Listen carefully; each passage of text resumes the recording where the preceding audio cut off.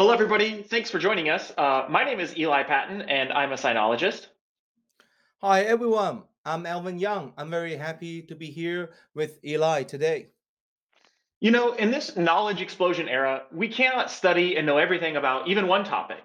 Therefore, we really want to welcome people together with all different walks of life and share knowledge and perspectives in international relations and global economy. So, Alvin and I are meeting today to talk about just that. Yeah, indeed.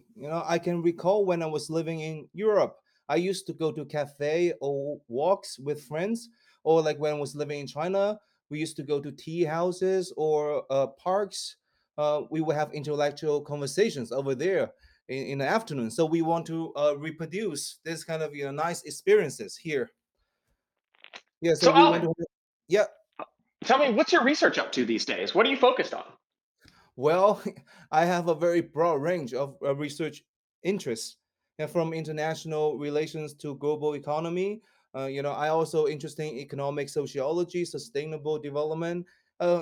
Also natural science. I'm interested in evolution biology and quantum physics. Before I was a musician, so I'm also look at music and history.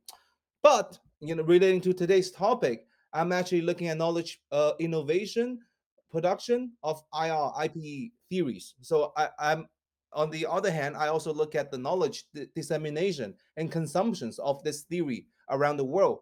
So in particular, I focus on IR theory in China, uh, in Germany, in India, Brazil, the United States, and of course Canada. So Eli, uh, why don't we focus a bit on the Chinese IR theory? So it's very diverse, right?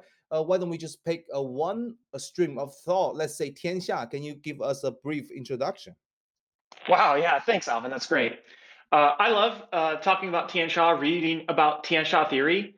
Whether or not China's economy or military or even ideas grow beyond those or maybe spread, around the world like those of the Western democratic nations have in the past, this is hotly debated in scholars today. Will China continue to rise? Is it rising? This is a very common conversation we're having.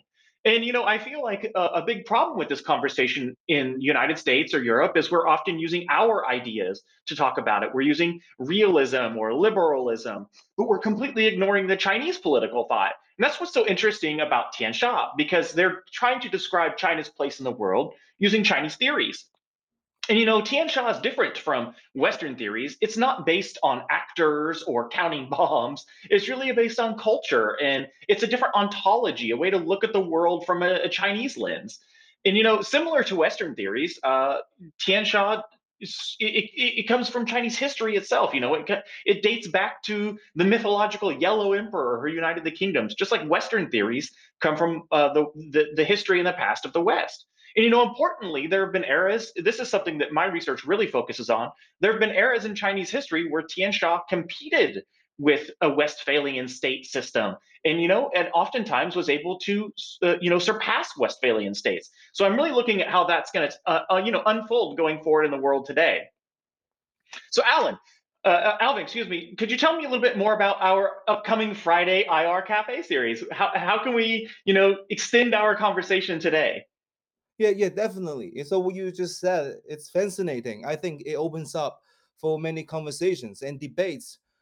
So basically, our upcoming Friday IR Cafe a series builds on the idea of open science and knowledge co-production. Basically, we want to create a collaborative networks. We want to, share knowledge in an open and transparent and accessible way.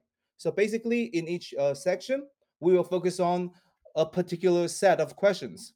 It will resemble a bit like the spirit of the symposium in ancient Greece or the German Stammtisch, where people get together around the round table to chat informally. So it will not be like a conventional panel.